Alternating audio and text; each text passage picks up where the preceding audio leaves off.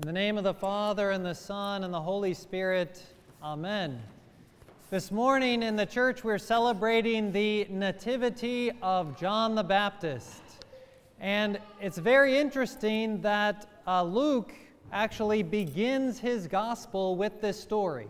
So the first thing that Luke wants to talk about in his gospel is this annunciation, this announcement to Zechariah that he and his wife Elizabeth will conceive and bear a child, and his name will be called John. And I use that word annunciation on purpose because if you look in on your bulletin, in your sheet there, you'll see that this passage, while a long one, could have been a lot longer because it says that it goes from Luke 1 to 25 and then skip a bunch and 57 to 68, 76, and 80. Well, that skip a bunch, that area that's there in the middle there is actually this annunciation. So we have the annunciation to Zechariah, followed immediately by the annunciation to Mary, the Mother of God, about her conception, about her conceiving by the Holy Spirit, and her bearing a son, and his name being called Jesus. And we have these parallels here on purpose because these two events are linked together for us and for our salvation. And that's why Luke begins his gospel with this annunciation to Zechariah. We know all about the one to Mary. Gabriel comes and tells her she will conceive and the child will be named a specific name, Jesus. The Hebrew Yeshua, connected to Joshua, the great prophet who led the people out of the wilderness into the promised land. And the name itself even means God is our salvation, or God our Savior. And if you look at the one that we just heard with Zechariah, we see some of the same things. It's the same angel. Gabriel comes, and he even uses the word good news. He tells Zechariah that he's proclaiming to him this good news about the birth of his son, who will be named John. And they make a big deal about this name, right? We have Zechariah who doubts while he is there with the angel in the temple, and he is made mute. He's not able to speak until 9 months later the baby is born. We get to the time of circumcision when traditionally the name of the child was given, and they go to name him, and Elizabeth says that his name will be John, and they look at Zechariah and say, really, are you sure? Don't you want to name him after you? And he writes down, no, his name is John. And we think about that name nowadays as just kind of a common name, right? Sorry, Father John. John Doe, John Smith, right? We have kind of this idea that it's a common name. But it's common today because of the greatness of the people who carried this name before. And this name actually means something particular. John is a Hebrew name that means the grace of God, or God is gracious. So if you don't remember anything else that I say this morning, remember those three words, God is gracious. Because that's the message that the Lord was presenting to Zechariah and Elizabeth, and beyond Zechariah and Elizabeth, proclaiming to the entire people of Israel and to all of us by the birth of this little boy, this son, that God is gracious. Of course, it's easy for us to look and see Zechariah and Elizabeth and say, oh, he is gracious because he saw their faithfulness and he blessed them with a child. I mean, these were amazing people. It says in the scripture there that we just read that they were righteous before God, walking in the commandments and ordinance of the Lord, blameless. These were two extraordinarily holy people.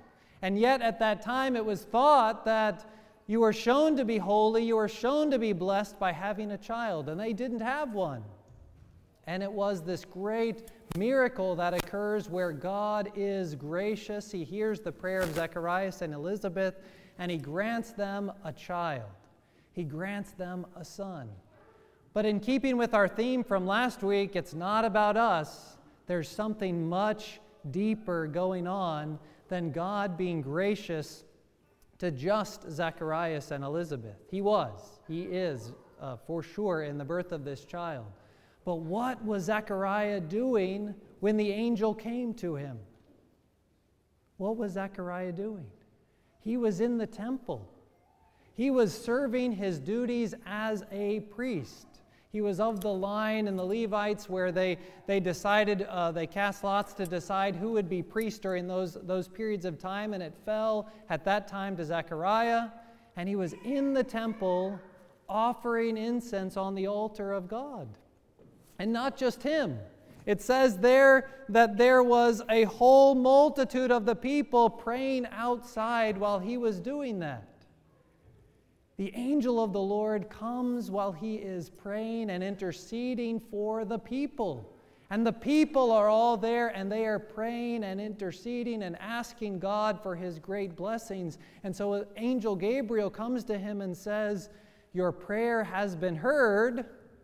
Yes, he is talking about the prayer that Zacharias and Elizabeth had offered to God for a child, but I think he's talking about something even more profound than that.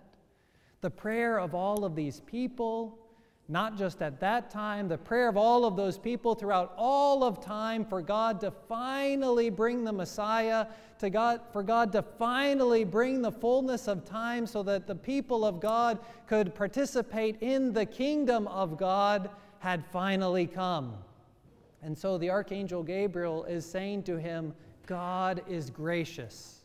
You will have a son, and that son will prepare the way for the coming of the Messiah, will prepare the way for the fulfillment of all of those promises that have been happening since the very beginning, especially since Abraham, since he made that covenant, and it being fulfilled now.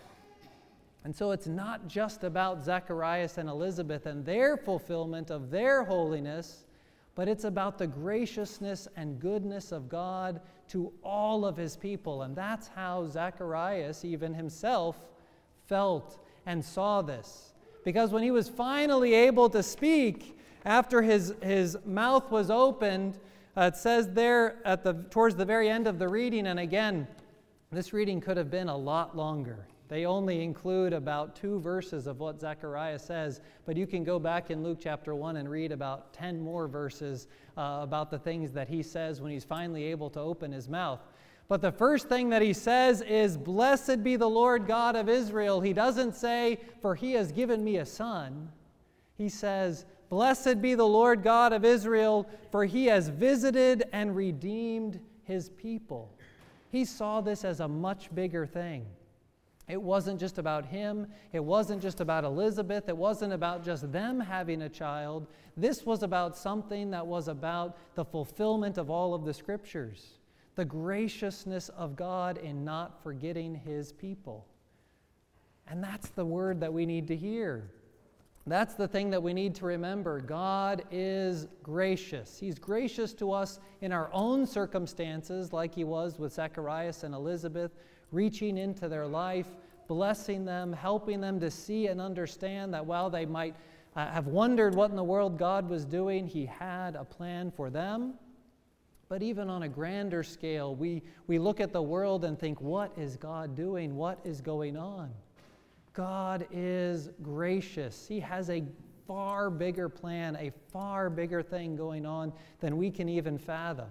And so we need to have this feast, and we need to have the person of John the Baptist bridging the Old Testament and pulling us into the New, so that we remember that God is faithful over the course of all those many centuries before, leading us and pushing us and encouraging us to see one thing: Christ.